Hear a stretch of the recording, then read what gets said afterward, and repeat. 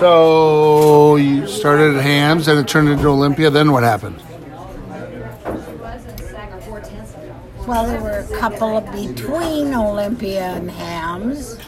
Olympia was then purchased by Pabst. I worked for Pabst for about 8 months, where we figured we would probably be shut down because they had a 6 million barrel brewery in Milwaukee at half capacity. They didn't need a 3 million barrel brewery in St. Paul.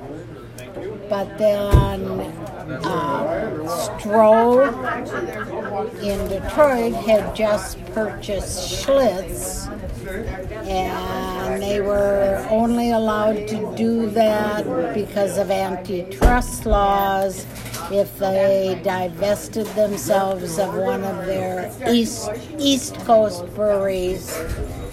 So Stroh traded or switched the St. Paul plant with the Tampa plant, Pabst Tampa plant, and we became Stroh. Out of Detroit. Out of Detroit.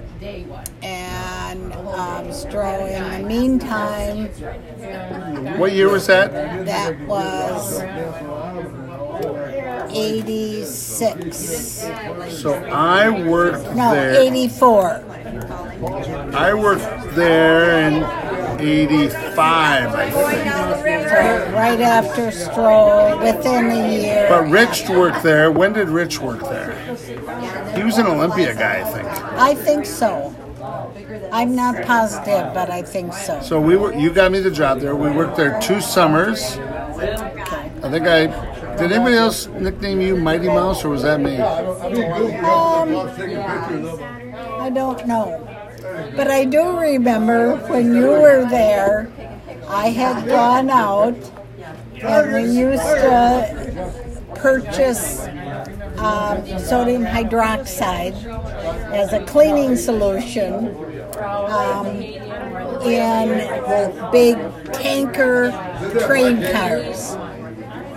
And the lab used to have to go out and open the top, climb up on the tanker and open the top and take a sample and bring it back to the lab and analyze it for strength and also for some of the additives, the wetting solution and some of those things that they added to it.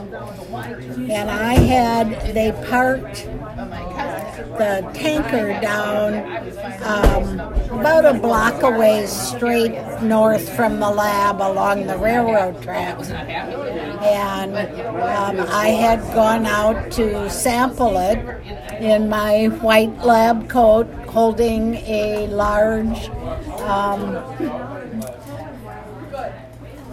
wrench to open the tanker, the top of the tanker, and climbed up on the train car and opened and took my sample and came back in. And when I came back, the lab was up on the 2nd floor, and I came up the stairs, and as I came into the lab, our receptionist whose desk was right in front of the stairs, is laughing hysterically. And I said, "What's so funny, Patty?" And she hands the phone to me, and it is my sister, Mary Lou, and she's laughing. And she said, I said, "What's so funny?" And she said, "I just got a call from Douglas." And I said, "Yeah?" And she said, "He just called me to tell me that he looked out the window and saw this kid walking down the tracks and climbing up on this tanker. And all of a sudden he realized it's my sister." So do you know where I was working? Do you remember? Yeah, you where? were in the corner of the bottle house there. I was doing the warehouse. I was a can crusher. Yeah. So these 55-gallon drums of cans of beer, where they're half full or whatever. Yeah. My job is to go around the lines, pick them up, take them, crushing the cans, and the garage doors open. It was, by the time you loaded it in, it kind of went. It took maybe 45 seconds.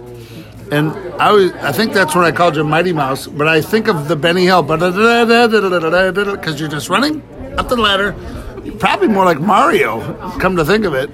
Up the ladder, boom, and I think I'd call your name, and after that, and you'd give me a little wave and go back to work. It was awesome. Yeah, that's awesome. Yeah. It's one of the very funny stories at the lab that they told over and over. Yeah. And then how long did you work at Stroh? 14 years. And when did you leave Stroh? 1997. They announced, actually, I worked into 98 because I kind of shut down the lab, packaged. So they closed it? Yeah. And you're retired, more or less. The plant closed in December of 97. I worked till the end of January of 98 because I was... And then you went on cruises and traveled the world because you like to just lap of luxury. Yeah, exactly. Yeah. Curl up with a good book and do nothing. Exactly. And then when 20 minutes are over, then what do you do? I started at Summit in the beginning of February. Gotta go. Bingo starting. Gotta go. Well, I needed to because we needed... Oh, and oh, I good was catch. able to